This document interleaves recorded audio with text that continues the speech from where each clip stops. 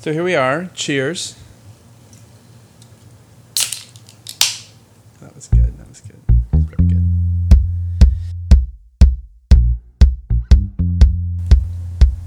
This is Don't Think Twice. An unfiltered podcast where we trust our instincts And learn that life is only as good as the company you keep.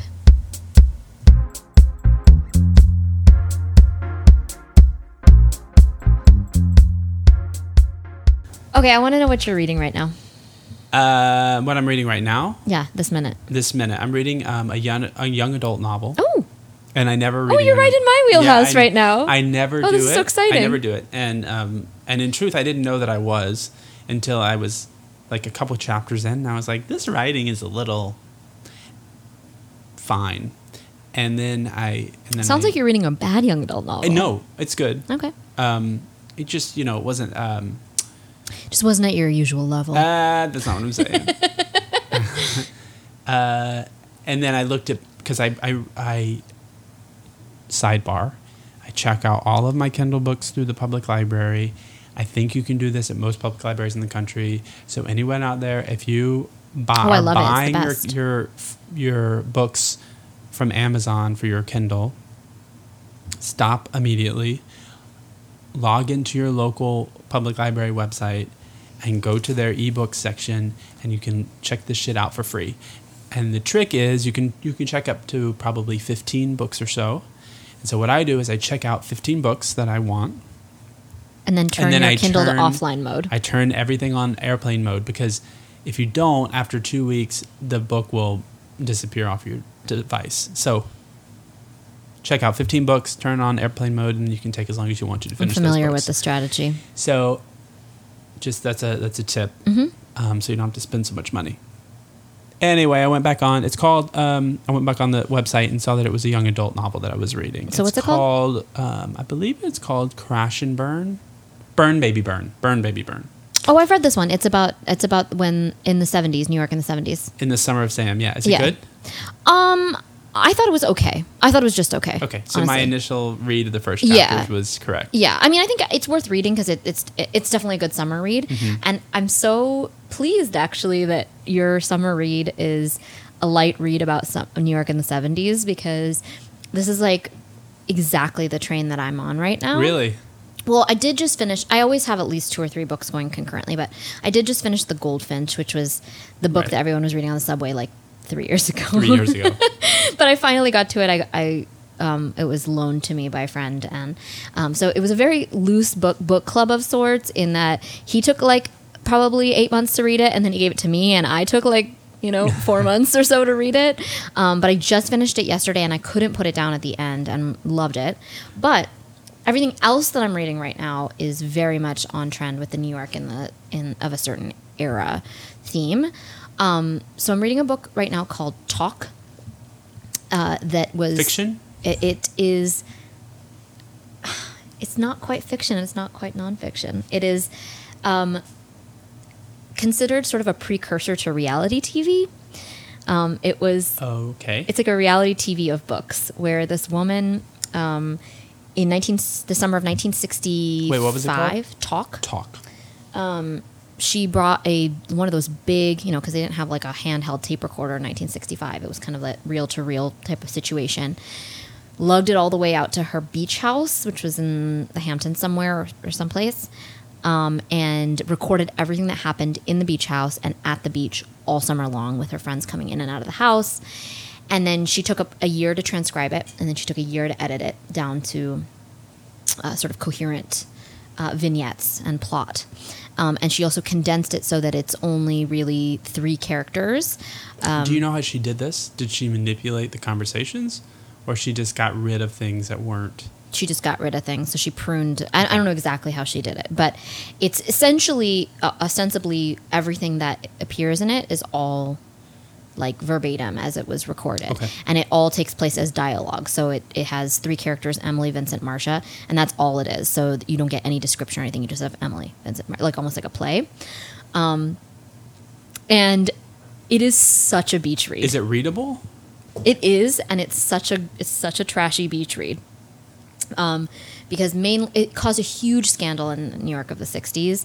It was published in 68, and she was like splashed on the cover of everything, and everyone in New York was reading it, and everyone was talking about it, and everyone was scandalized by it because it was, they are very, they're I think they're supposed to be in their late 20s, early 30s, and they're talking all about their sexual exploits, and they're very open about it, and they were like, oh yeah, no, I didn't have sex with him, I was recovering from my first abortion, and that was just like a line that's reeled off, and then they just like go past Keep it going, yeah. So that's like really pretty scandalous stuff for 68, or Right. for now for that matter.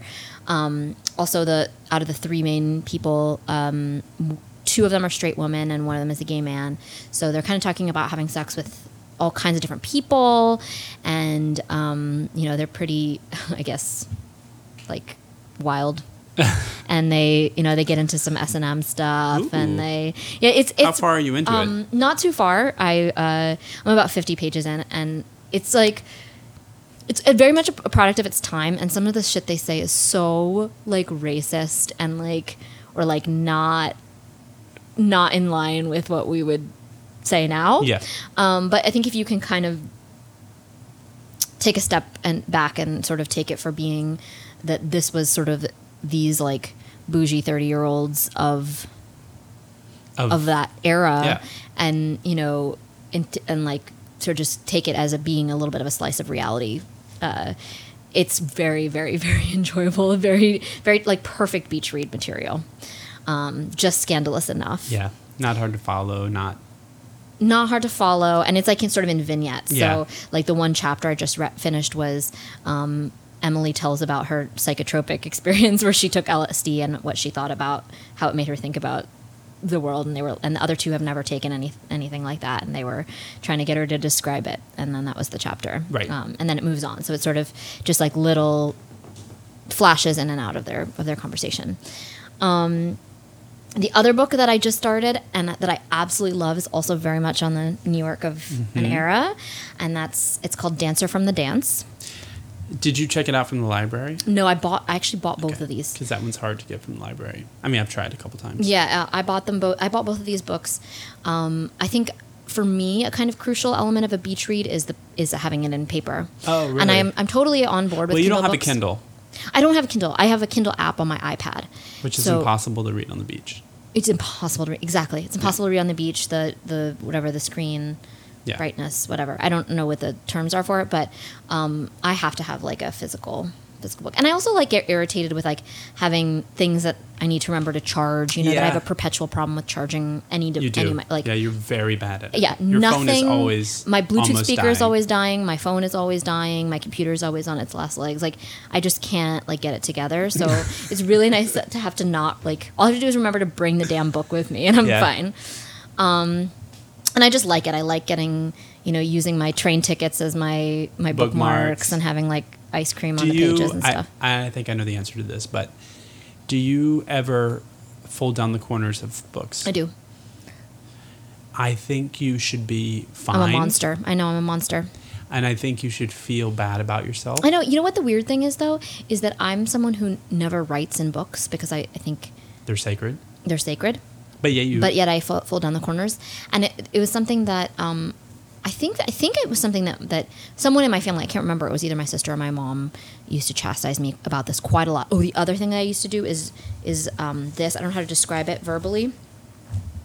Oh, so you would lay it down so the spine is like... The spine is up, so to keep my page, I It's would like just one of flip the, it like over. if you pick up a paperback that someone's done that to, it like immediately It opens just up folds to up, this yeah, like certain yeah, and like, that's page. really annoying, very annoying. And I You broke myself break of that. the spine or something. You break the spine, yeah. And I kicked that habit, but that's what I used to do a lot. So my grandfather is, he's a big, voracious reader. He's in his late 80s. And all the grandchildren knew that you were not to write in a book, fold a corner down, break a spine. It was, so now it's just... I very rarely fold a corner anymore. I've gotten more into bookmarks, and I like using, and actually when I was reading The Goldfinch, and this was my friend's copy of the book, he has used a lot of different items as bookmarks. So I used his Metro card I kept the same MetroCard that he had been using. He has like a mailer from a school that his friend teaches at that's in the front cover. He has a bank statement, actually, Chase like receipt that he was using. And I really enjoyed actually when I would get to a page and something would fall out. Yeah. And it felt like I was reading it with him. Well, and my grandfather has there's a whole library in their house, and they used to have a library. And as a kid, and even as a young adult, pick out a book and open it up, and a receipt from like 1975 would fall out. Yeah, or like a postcard or something. I love that. So I've gotten much more into using bookmarks now. Okay, so you have a couple summer books, but Dancer from the Dance, really quickly. Yes. That you tried to get that book from the library. Yeah, it's like a seminal gay book from the 70s? Late 70s. Late 70s. It's set in the late 70s. I don't know if it was written. I think it was. In the same time, yeah. Because I know it was just sort of on the cusp of the AIDS epidemic. And it's sort of in the sort of, it almost has like a Fall of Rome quality to it, because it's like the level of hedonism and right. That sort of thing has sort of gotten it's to this fever pitch. And so even if it wasn't written in that tenor, we read it in the future retroactively as being like prophetic. Yeah, just kind of really, well, something really sad about that, about like that sort of like self-immolation almost quality. But I'm loving it so far. Loving it. I mean, I read about a dozen pages, and there were like a million quotable things that had already happened. I think it's a little bit, again, of the same thing where there's certain things that they say where you're like, for a 2017 sensibility. Yeah. But of course, it's 1978. So, but I'm very, very interested in any and all books that are either written in that era or about that era of New York. I've heard that there was a semi-recent book a couple years ago. I think it was called City on Fire that came out that was like written about that era, but it's somebody who's like a very young person who didn't live through that. Yeah. But it's supposed to be very good. So I basically want to like know any and all books that are about New York of that time and read them all. So if you come across any others, those are that was I think that was a pretty fruitful time for some real art, drama, New York-centric life novels. And then I think in the 90s it kind of fell off a little bit. The 70s and 80s are great, though. Mm-hmm. I'm also reading I've been reading this for months, but not Robert Mapplethorpe, but his partner. Yes. I've been reading the book so much, and now it's like the name is Sam something? Sam Wagstaff. Sam Wagstaff, yeah. His, like a bio on Sam Wagstaff, which is like exhaustive in a way that's like not that fun. I think biographies can sometimes get that way because you, as the author, you have to get so invested in your subject that it ends up just being like really it's like every you're art jacking show them he off attended, for like 700 pages. Yeah, every auction he attended, like every photograph he purchased that ended up selling for 100 times the amount 20 years later. Blah blah. It's a good read, but only if you're like very interested in that. Well, I think you picked this up right after we had both read Just Kids, Patti Smith's book. Yeah. Is that what inspired you to pick up that book? Yeah, and it's just a slow read. So I read a lot of other things on the side, and then I'll go back to it. It's kind of like a slow read, like that Robert Moses book that's very long. Oh yeah. It's like exhaustive but very good.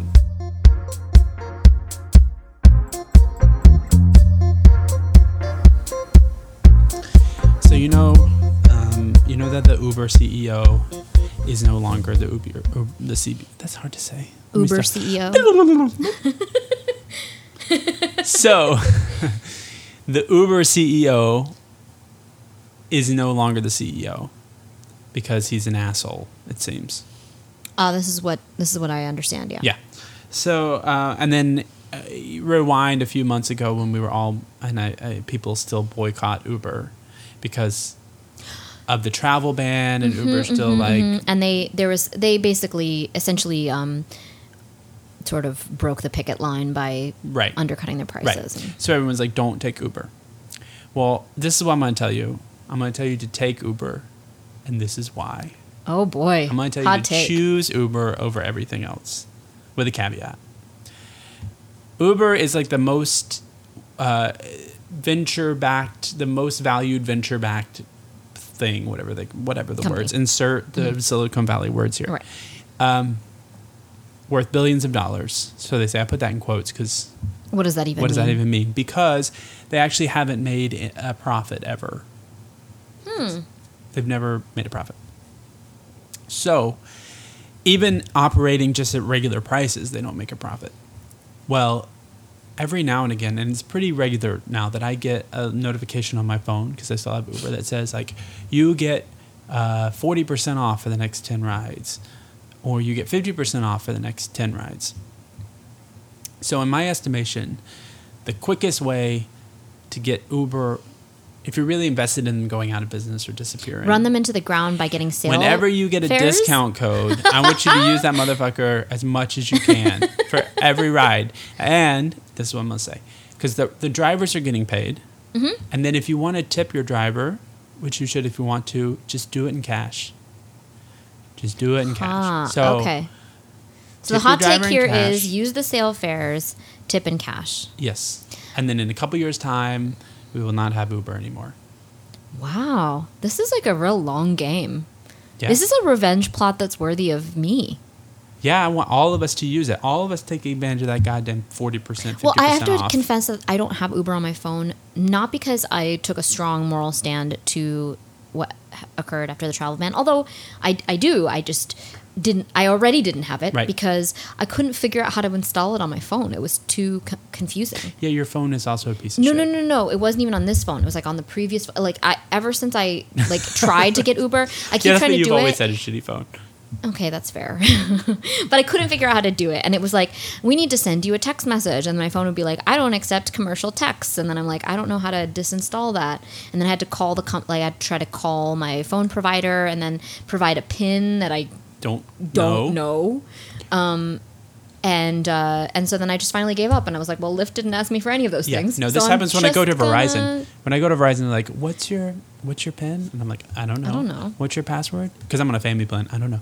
What's the security? What's Social the security social security number I don't associated? freaking know. I'm like, are we going to do this again? So then I have to conference call my brother and my mom, and we all have to just like swap social security numbers. Social Because security whose numbers, social security security number is codes, even on there? addresses, first like mascots to your high school, like city where you were born, like make and model of your first car.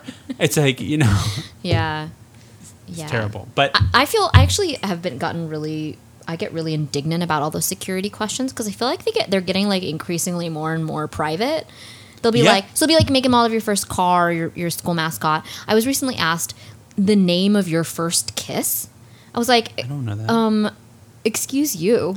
Look, I've registered for things that don't require any sort of credit card, any real personal information other than an email address, and it will be like, your password needs to be like 16 characters long, and it needs to include like blah blah blah blah. blah. Special characters, capitals, numbers, Right. exclamation points, lowercase, uppercase. Oh my god, it's so annoying. But all of this is to say, Let's put Uber out of business. let's put Uber out of business.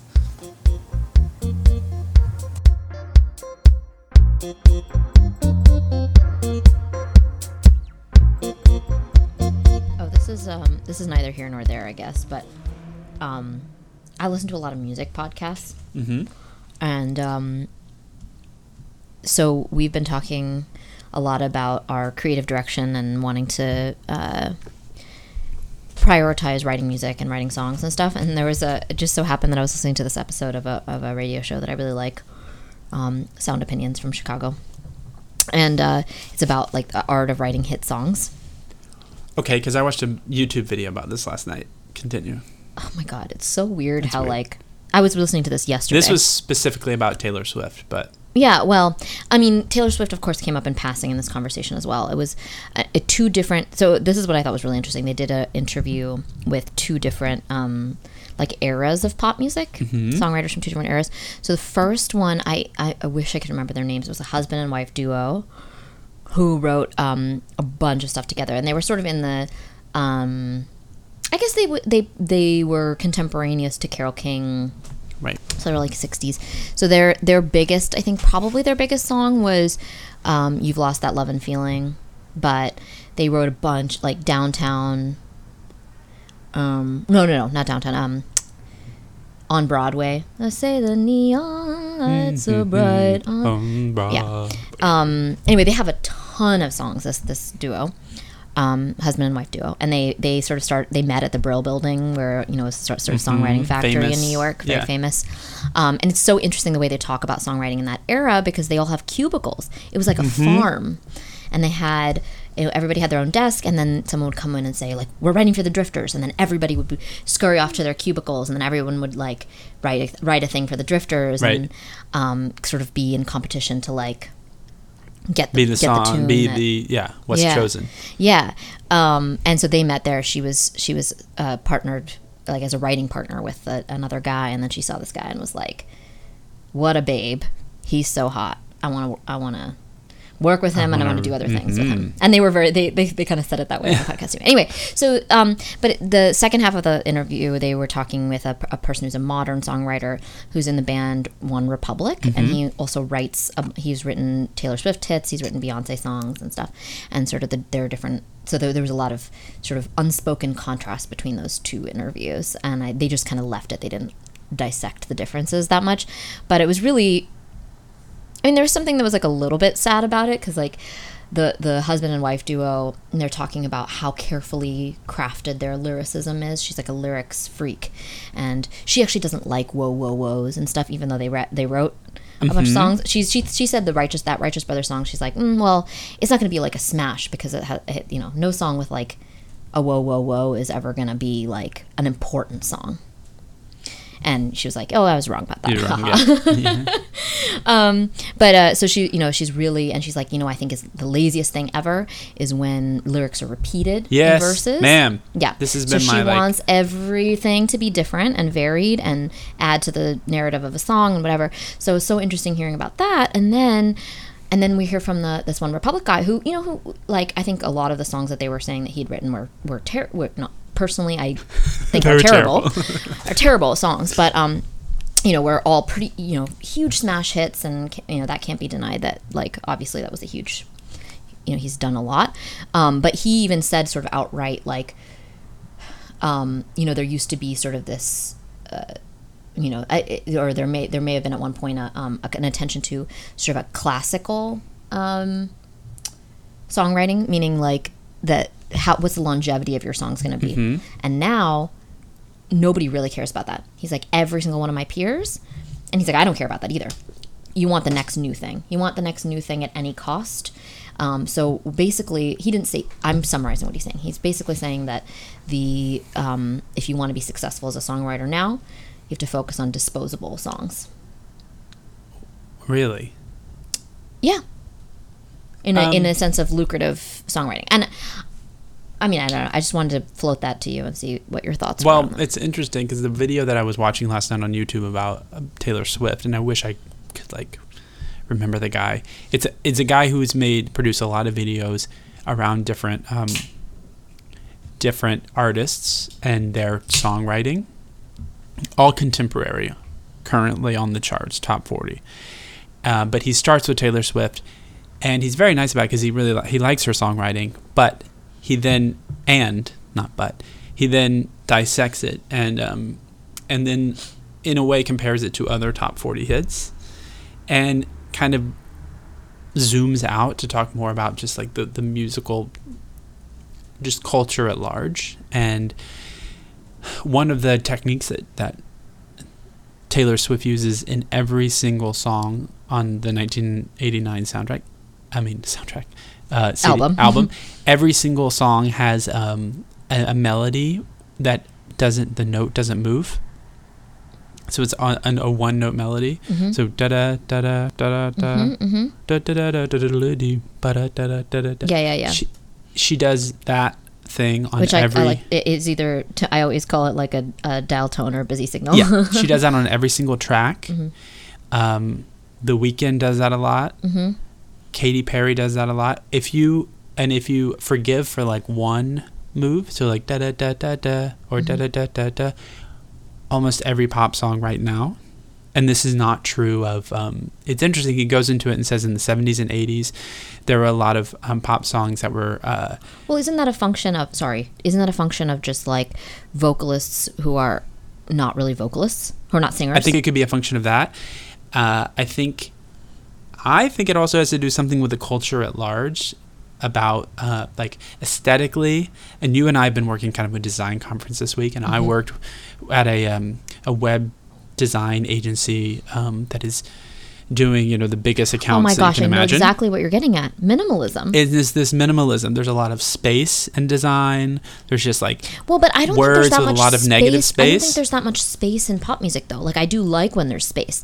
And like for instance, like we went to go see the XX recently, and I think something that made their first album really, really, really special that is sort of missing from their current one, which I guess is their third, is that space that they had on the first one, where like it's very spare and there's a lot of silence and there's a lot of empty space in the track, which I think speaks. I don't know. I'm buying your argument, but I'm just saying that like there's definitely a melodic minimalism, but the production value is so busy that.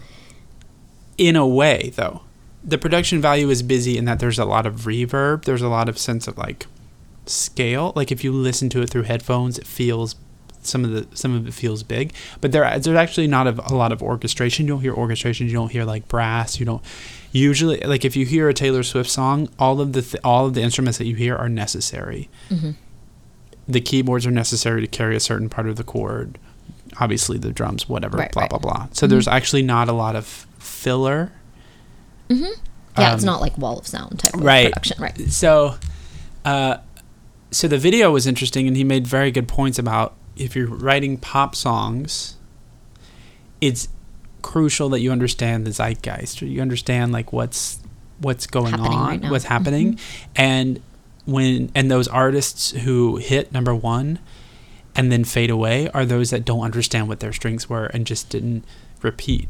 Other people like Taylor Swift either understand or just accidentally or just I think she's probably pretty savvy and understood, and she has a team that maybe understood and just does the thing over and over again.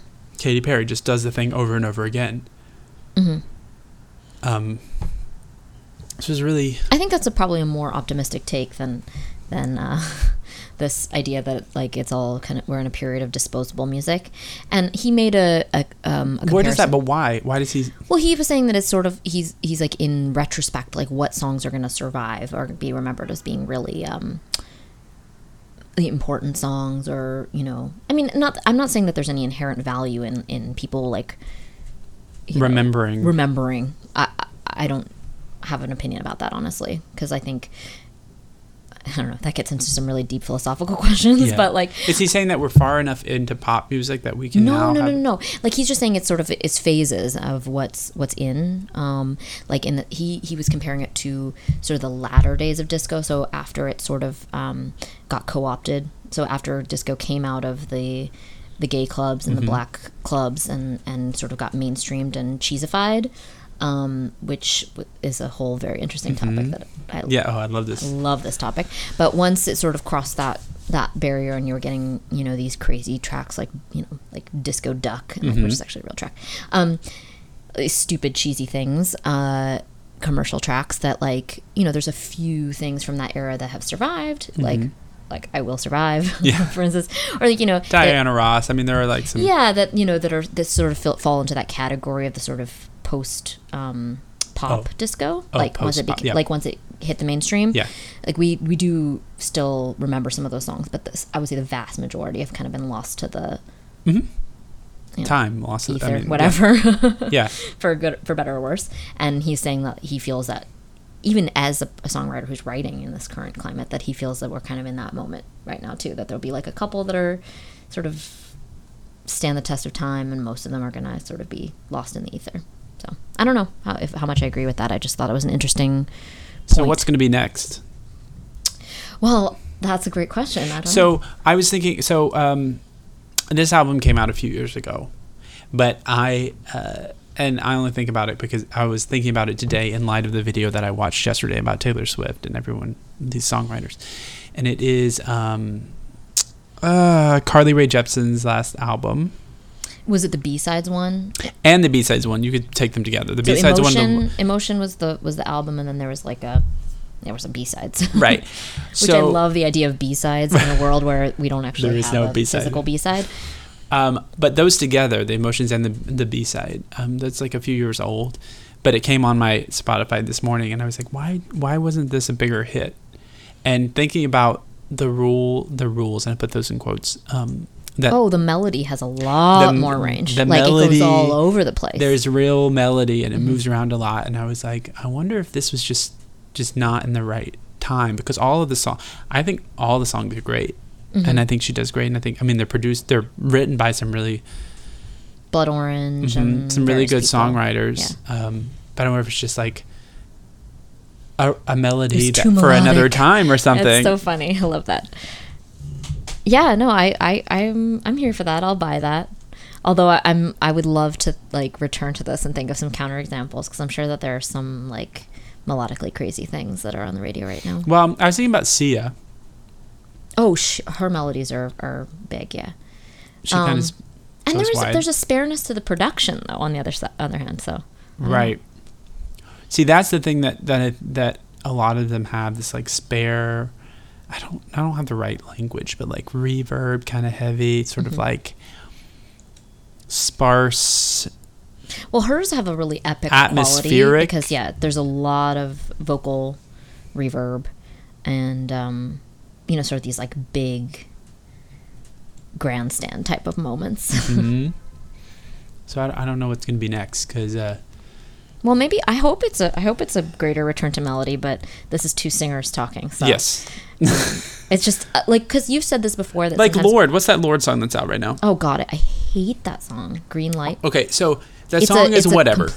That song is whatever. But when I hear that song, I think, how bored must Lorde get? That's exactly what I was singing going to say. that every night. You said that about a bunch of different singers, and I think the one that I always think about is Jason Derulo. When you're like, man, he must be so bored. He has to sing these like really boring songs like every night, and he's not a bad singer. Like, isn't it fun as a singer to like sing a song that like gives you a little more to do than just kind of the dial tone? And those songs that have like repeating lyrics. Oh, you have to sing that like every night on tour. Mm-hmm. Yeah, it's a lot. Well, yeah, lyric variety, melody variety. That's what I hope. Let's bring it back, people. To. Let's bring it back. All right, let's talk about summer trends. Let's talk about some summer trends. I think this kind of comes from less from like for me, not so much an interest in fashion, because I don't really have an interest in fashion. Yeah, no. But just an interest in people watching. Yes. And being in New York, like oftentimes, like the best thing is to just like sit in the park and watch people walk by, or like whatever, sit in a crowded place and just sit around. Anywhere, the subway. Yeah. And there's like a lot that's happening. I feel like it's a lot of really unflattering and sad things that are happening this summer to people this summer. You know, I think in truth, not to call you out, but you say this every year. I know, and then I succumb to the trend slowly. It's just because I'm a basic bitch that can't get on the cutting that's not edge. true. You don't always succumb to the trend. Uh-huh. Just the more comfortable trends you gravitate towards. So, printed pants, you were never on board. I'm still not really on board. I know. So that's one that you never succumbed to. Mm-hmm. You were really skeptical of onesies, or whatever they're called. Not onesies. Rompers? Rompers. I've never been skeptical of rompers. Yes, you were. No, I have not. This is spoken by a woman who owns a romper and finds it comfortable. Yeah. I've never been skeptical of them. I mean, I think that they can be very poorly... I think they can often look very sloppy if they're the wrong romper. Right. For the wrong woman. True. You know? Or the wrong man, for that matter. Oh, yeah, because that's the thing. That's the thing. So there's what do we have this year? We have the peekaboo so the sleeves, all kinds of like very weird sleeve situations. The way that it's being marketed most frequently is the cold shoulder. Cold shoulder. Yeah, which just means that you've like scissored out just the shoulder part to your shirt, because the rest of you was fine, but like your shoulders were like mad sweaty. Really hot. Yeah.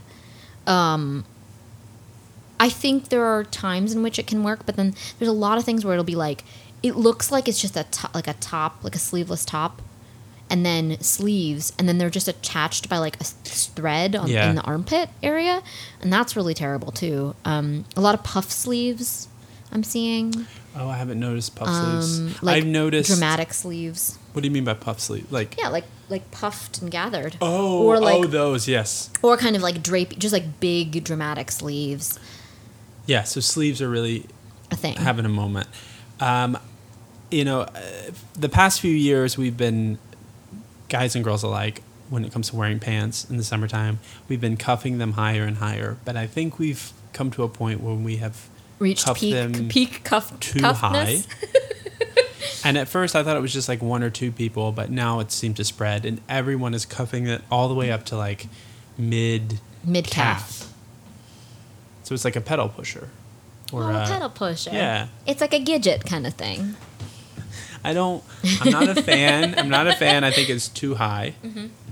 And then there are a lot of sock things that go on in general. I Really, feel like a no isn't. I would think a no sock situation would be.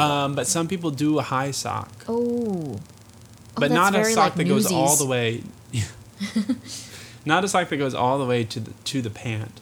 So there's still some flesh. There's like a lot of. It really chops you up in a lot of ways. Yeah, I don't know that seems flattering in any way to anyone.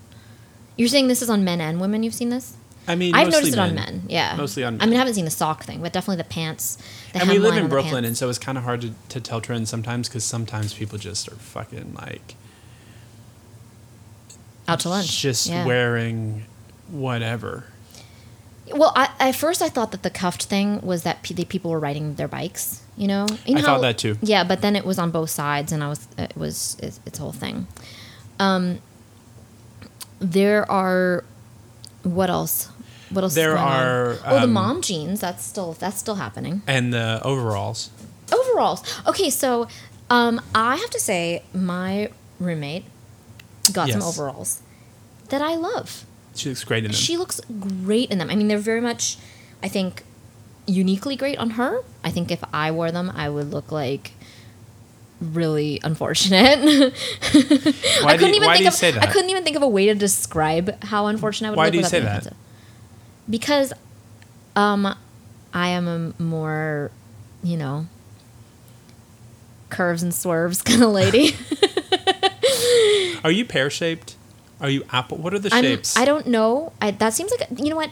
To me, the pear and apple shaped things is like, it's a very mom concept to me. It's like the same way where you're like, what's your colors? Are you a winter color palette? You know what I mean? Like you'd get your colors done at like Dillard's or whatever. Like, I don't know. That to me is like a very dated concept. Although I guess I would say I'm neither, because I don't mean this in a self-congratulatory way, but I'm an hourglass shape. Right. Which is very difficult to dress in current trends, because like, everything flows away from. everything flows away from the part of my body that's the Thinnest. smallest, and so I need things that are more wasp-waisted and nipped in and tailored and stuff. But that's really not the look right now. Well, so. that's the goal for my next 6 months, is to find a tailor Oh, to tailor my I think clothes. that's a great goal. Because you can buy like just regular clothes off the rack, affordable clothes, and if you just pay $15-$20 on top of that to get a good and find a good tailor, it looks better than if you were to spend an extra $100 on the totally. article of clothing itself. Totally. I mean, which those aren't made to order either. So even if you buy an expensive article of clothing, chances Right. are it might not fit you Right. perfectly. Anyway. Right. Oh, the other thing that I've been noticing a lot more. This is a perpetual problem, but you know how I don't have very many rules about colors for people. I know a lot of people are very particular about what colors look good on them. I only have one. You have one. I have one, and that is don't wear your skin tone. Don't wear your This skin girl, tone. let me tell you something about Amrita. Like, that's the main fashion rule, and she is disgusted by anyone who looks from afar like they are like a naked Barbie doll, Ken doll. Which is weird, because again, You love naked people. yeah, we've alluded to this so many times now Yes. at this point. But but like maybe it's something about the cop out, the fake out of it, them not actually being naked. Right. I don't know. I just think it's like so unfortunate when I have to do a double take because it looks like you have no nipples because you're wearing a flesh toned Right. top. It's not that I'm shocked that you might not be wearing a top. It's that That would be great. right. I don't know. I just can't stand when people wear things that are either exactly their skin tone or just like a shade or two off from their skin tone. That goes for shoes. I don't like nude heels. I don't like nude dresses. I don't, and nude, I mean, I use broadly because depending on, for me that would be brown, but that's my one fashion thing. And I think if you're a person who's like, oh, I'm a redhead, I can't wear yellow or whatever. I think that's not true. I think you should go for the colors, but don't wear something that is like, if you're like a pink skinned white person, don't wear the pink that's like exactly your skin tone. I don't know why. That's one of my weird irrational. No, I agree. Yeah, it's not always flattering. It's never flattering. Mm-hmm. Well, yeah, it's never flattering. Yeah, and speaking of which, I noticed that like on this like jotted down list of summer trends, I believe you put on here titties. I'm curious to know what it is that you mean by that, because it's like, is that a trend? It's a trend. Okay. It's a trend. Tell me about it.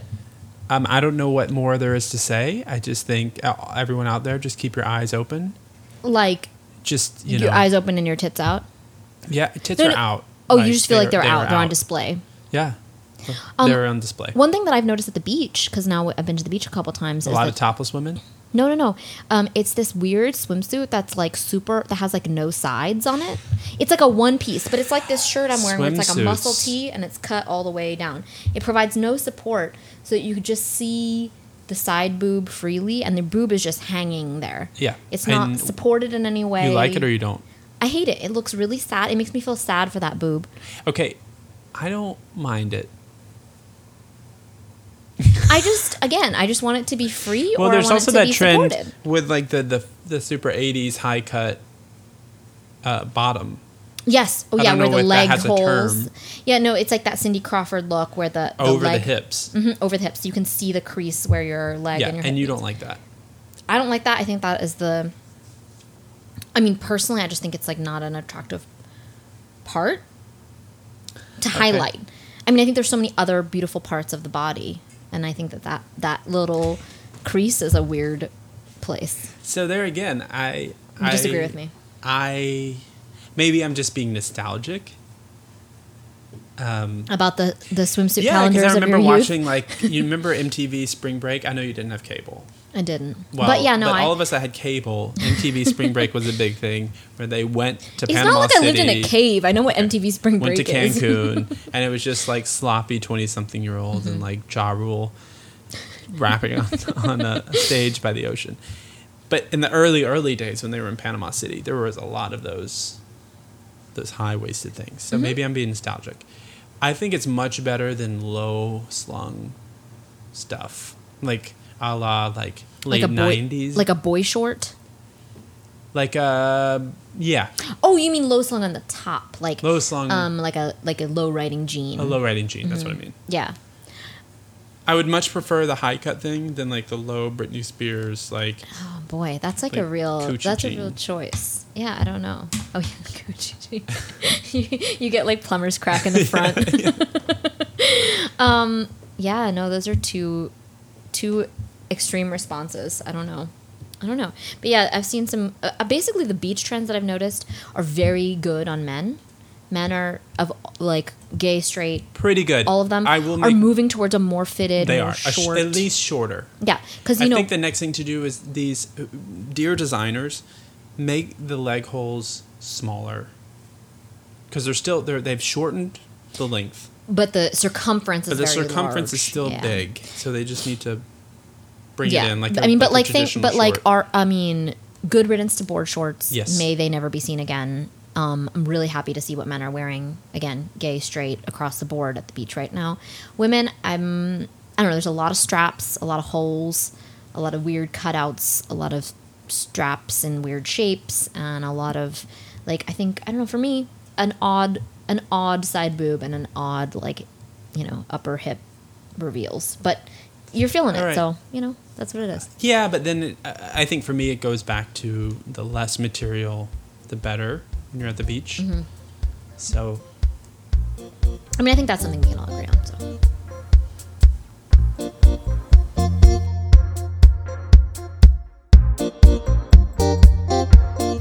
kind of felt like a cult in the end, but it wasn't. My parents called it a cult, but it wasn't. It's just a group up in the Catskills. It's a group. They just help you be your best self. They take your bank account number and your social, but it's like no big deal. It's like all among friends. But one of the members, one of the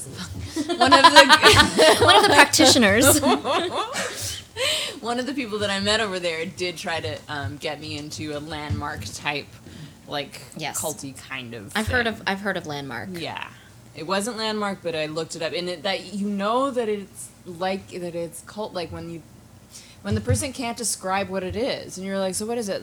It's just, we really like work on ourselves, and you just let go of a lot, and you build, and I'm like, but so do you go, is it a class? You're just like, you go for it. You really go deep. You really go deep in. It's like, oh my God. And then I look on the internet, and I can't find anything other than blah, blah, blah cult, and then people start talking about how my sister was in this and stopped talking to me and is paying thousands and thousands of dollars.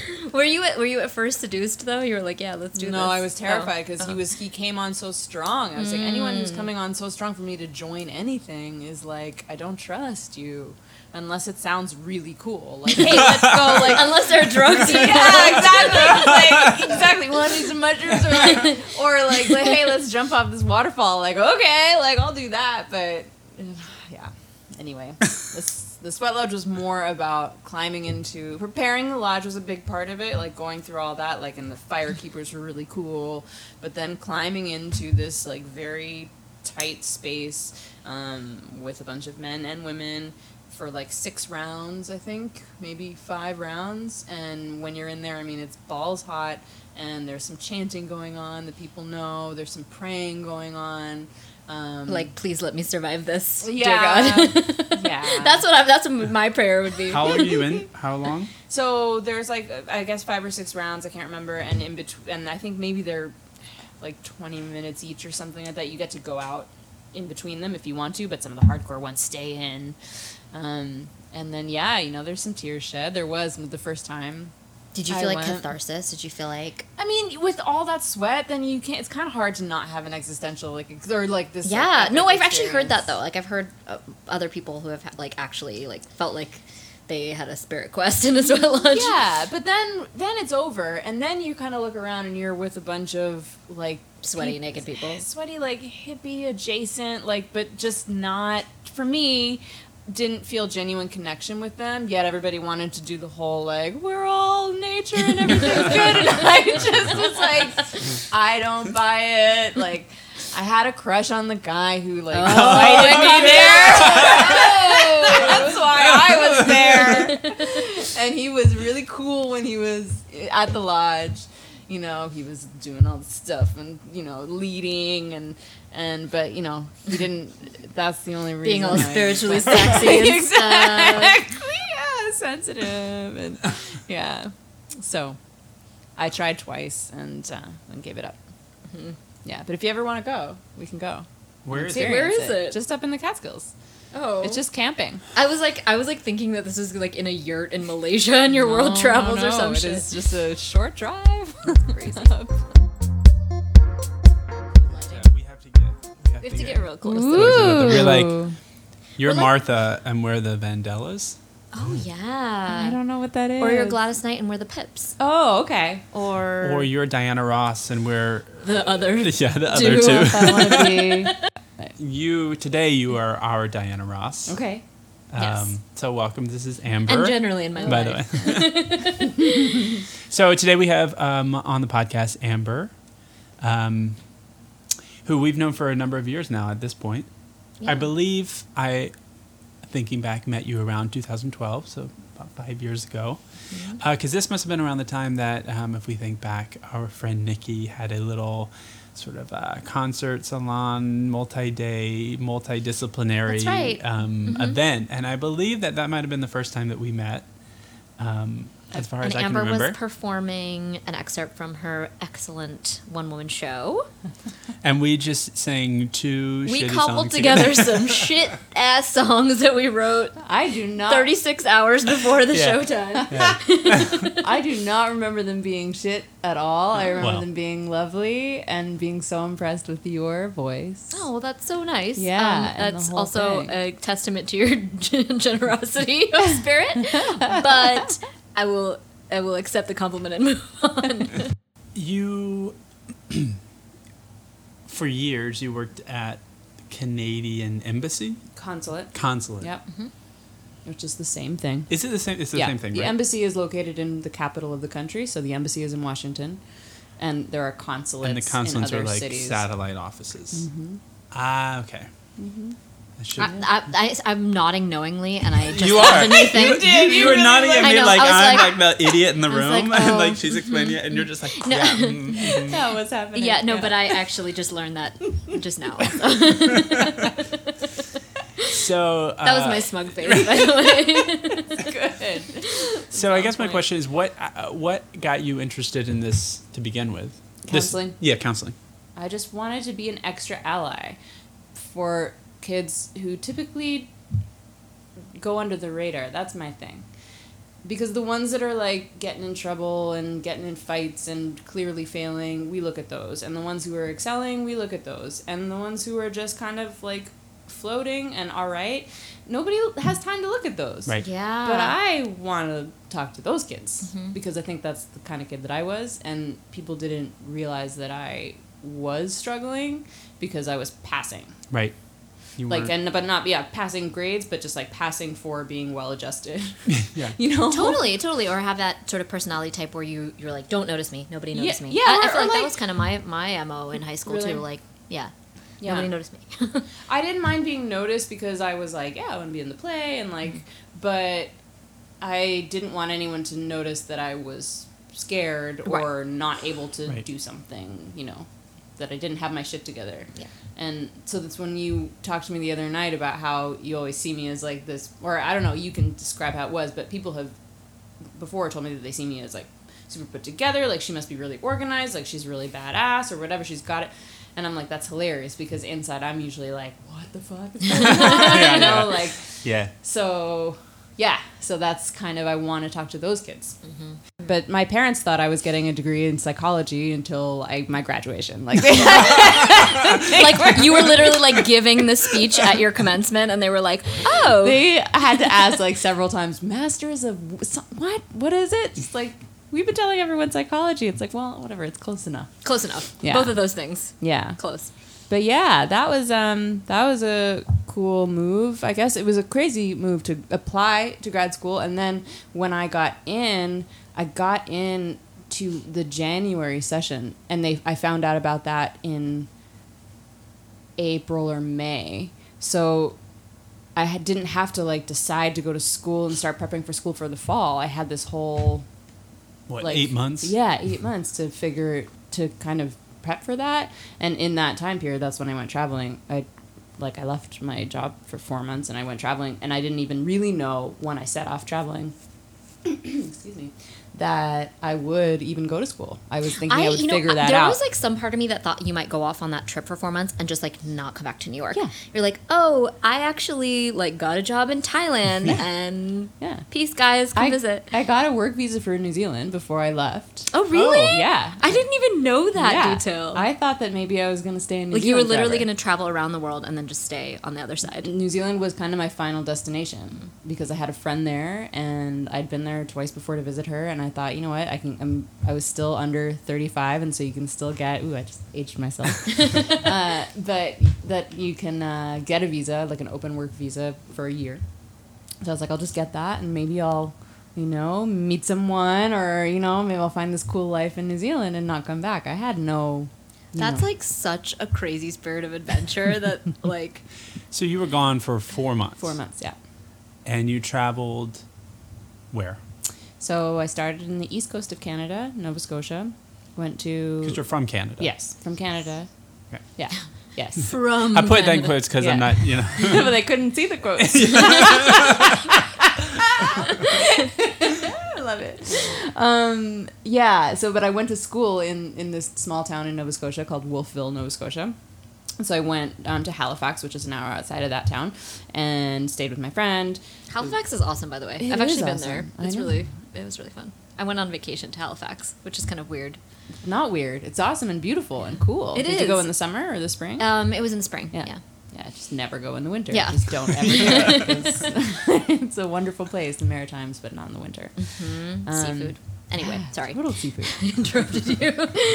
Anyway, then I went to London from there, and then the Netherlands, a couple places in the Netherlands, and Portugal, then Rome and Bahrain to visit my brother, Sri Lanka, Vietnam, Australia, New Zealand. Wow. And then I decided to come back here for 2 weeks, but I wasn't done. I came back for 2 weeks, and then I went to Bolivia, Peru, and Colombia. Wow, Yeah. this is really a involved trip. Yeah, but it was in that time in New Zealand that not only did I realize in that I was there for 3 weeks, I realized that I didn't want to stay in New Zealand, and that as beautiful as the mountain view, like with the alpaca, like that were basically my pets where I was staying, and the My view new of best the friends. mountains- my only friends, and just all the beauty that is New Zealand, that I missed like lights and architecture, like man-made architecture and straight lines and things.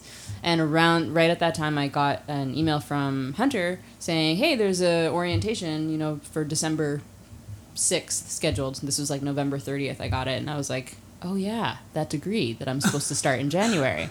I was like, all right, I'm going to leave here and go back to New York, attend this orientation.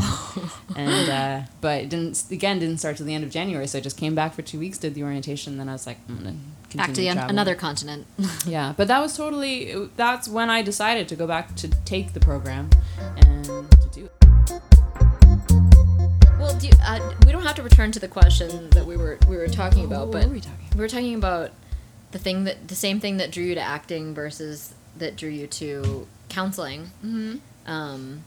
I think there's something about empathy there. There's something about wanting to know what makes other people tick and wanting to understand other people's point of view and like just kind of climbing into someone else's skin for a little while. I think those are the same qualities. But absolutely no, do I never bring any acting training or like any of my acting stuff consciously into counseling sessions, because I kind of hate all that stuff. And acting for me has always just kind of felt like having a conversation with someone, which is why I didn't go very far, because you need to like train and like really kind of go for it, I think. And I was more like, can we just like let's just like connect. hang. Yeah, and then it's like, Not well, in you a need to culty actually way or get the anything. dialect, like, or you need to like learn, like do some research about your character. I'm like, do I? So yeah. So what? So for the past few months, is it you've been interning? Yeah, I'm finished now. But yeah, for the past year, I mean, I quit my job It in was a year. September. It was Yeah, a it was a year. school year. Oh, was this okay? Yeah. So a school year here in New York, and then a few months ago you've gotten a job offer to where? To work as a school counselor Yep. at the International School of Ouagadougou. See, I couldn't pronounce it, which is why I Isn't had to that lead the you there. best? Okay, that's like my favorite city name. It's so fun to say. It's pretty fun to say and spell. It has like all the vowels, It has like all the 10 vowels. times. Yeah. Ouagadougou in Burkina Faso. Yes. You done did it. Look at your Thank face. you. So where the hell is this? It's in West Africa. So it's a landlocked country in West Africa. So there's some countries on the coast that you might have heard of, like Senegal. A little further down is Ghana, Togo, Benin, and I'm right above those countries. Landlocked. Landlocked. Okay. Yeah, it's quite a large country compared to like the Togo and Benin, but yeah, I will. It has be. a lower profile for some reason in the I don't know. Not why. many people have heard of it. I wonder why. I mean, maybe it's not got any crazy tourist I destinations. was going to say that maybe there aren't musicians from there because I feel like I can name a musician from all those other places. But you can name a musician, people from like Mali, right? lots And of that's Mali. right next door. And so probably some people that you might think are from Mali might even be from there. Okay, so it's an English medium school, but like, what's the actual? Is it English medium in this country? Or is it French speaking or? The official language is French. Okay. Yeah, and then they have a local dialects that they speak. Moore is one. It's spelled Moore, which I've been connected with a friend who knows how to speak some of that. Awesome. So she said she would teach me. She said it's a good thing to know. Like French is good, but like if you know a couple of those Do you words, speak it's French? even better. No. I'm learning. But like it. once you speak like Moray, people can be like, "Oh, this bitch can That's- hang." Yeah, Right. right, totally. Just like one or two words, like beer. Beer is really big there, apparently. But yeah, so French I've been practicing. I have a little app practicing my French. So what are you going to miss? I mean, I know there are a lot of things you could probably list. People, yeah. Including people, whatever. Who cares about people? Right, because I was like, what food are you going to what? I think I'm gonna, I like things like bridges, like the bridges, like the top, like the Such a good magnitude. answer. I was gonna be like Oh. Oreos. I know. There'll be some version of an Oreo there, some sort of chocolate sandwich cookie. That's the way to look on the bright side. Yeah, no, things like that. I think like the magnitude of the city, because where I'm going is. Well, you can were fit talking in about the- like when you were in New Zealand, like the absence of lines and grids and skyscrapers and things or Yeah. whatever, like that type of thing. I Yeah. mean, you're definitely heading out into more of that. But it is a city, and it's a busy city. New Zealand, there was like, I was in this like a farm town. With, Oh, like, okay, okay, okay. like 3 people. It was 2. Oh, I was thinking you were like in the capital or something. No, I was Which like, is? in the mountains. Shut up. Wait. Do you want to take a guess? Auckland. Auckland is a major city, but isn't, I think it's, I was going to say Auckland too, but is it Victoria? Victoria? I think it's Wellington. Wellington. Oh, there we go. Oh, it might be Wellington, because I watched the House Hunters in Wellington. Solved. Yeah. Yeah. Where our This is- education fails us, HGTV provides. Wow. Anyway, yeah. I'm also gonna miss getting lost, like being able to be lost in a crowd. That's a really good one. Yeah, that's one thing. That's I know. something I really love about being here is like feeling. I mean, I'm very self-centered, and I always like to think that I'm the center of the universe. But to sometimes go to somewhere where, like, to be in a space where I'm like, oh, actually, everybody has their own shit going on, and it's not just me and mine. Totally. This is the best city for that. It's can also be the reason why it can be so lonely and isolating. So it's I'm really loving New York hard right now, but I went through a period where I was kind of simultaneously loving and hating it. Like the same things that I was loving about it, I was also like, what? So yeah, but now I think I'm that's just- like the reality of existence for most people yeah. here. It's really a hard city, but that's the thing. If when you finish a day here and you did another day in New York, it's not easy, and not everybody can do it. So You achieved the day. I think so. I know hard. Living is hard. We have it. We're in this bubble where we're Sure. recording a podcast, an IPA. Very fine. Everything's very fine, but it's all relative, I suppose. I wish we could have like a pop cork sound just then, like life is hard, darling. Champagne. And ultimately, I just thought that if I say no, I'm going to regret it. I'm going to regret not going. And that has been my mojo for my entire life. Yeah. I feel like that's the theme. Yeah.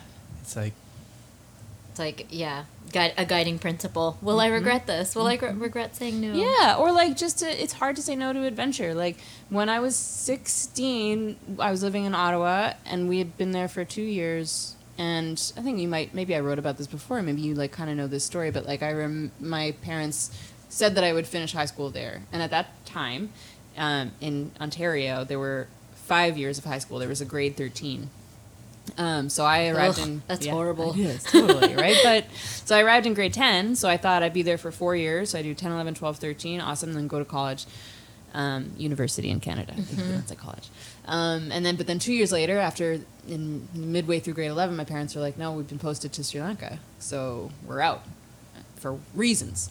It's like, okay, so you lied to me.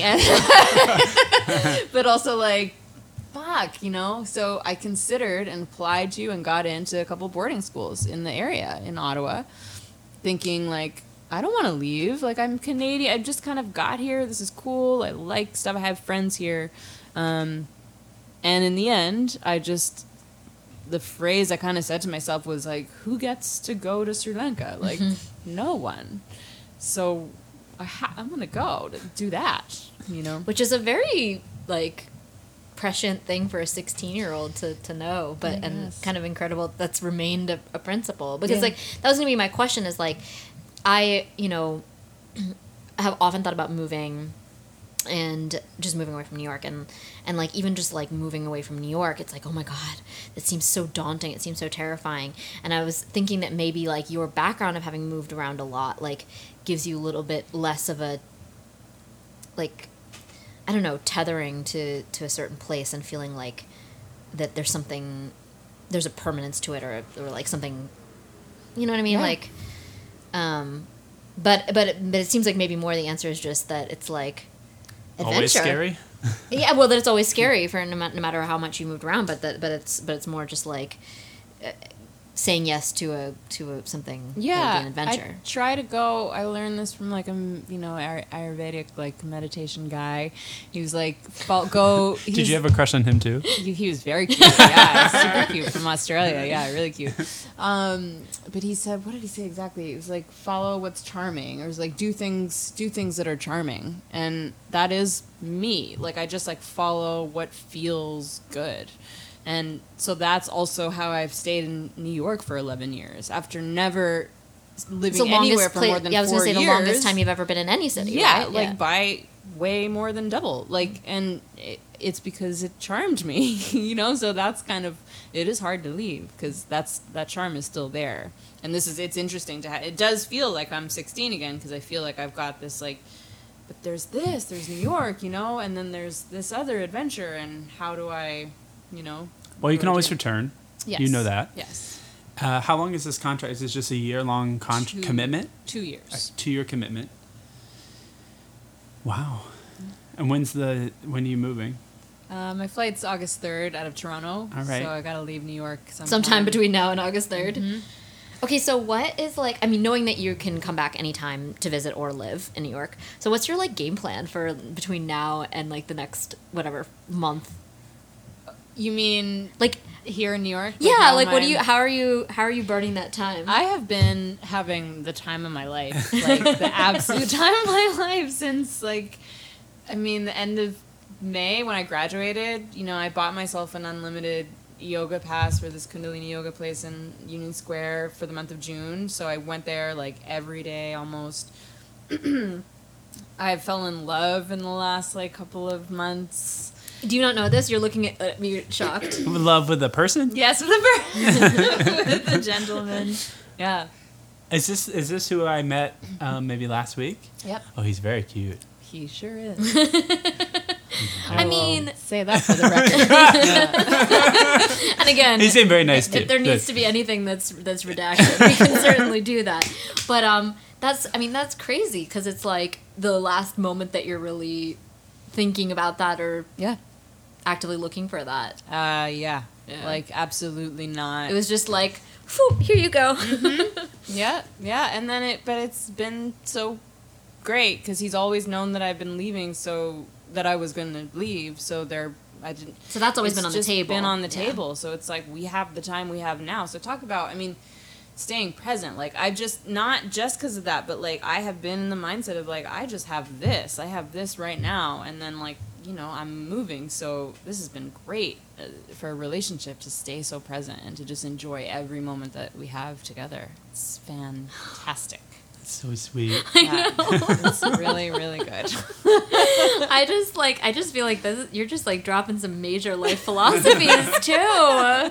So the Amber Godfrey way is take the risks and also Follow the charm and live every moment like you're leaving New York in 6 weeks. Well, Amber, thank you so much for being here. Thank you. And we will follow you online in the digital space to see what Africa looks like for you.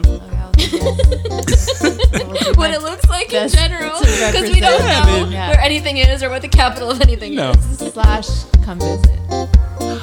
Yes. Oh, we might have to do a Take the follow-up podcast podcast. on the road.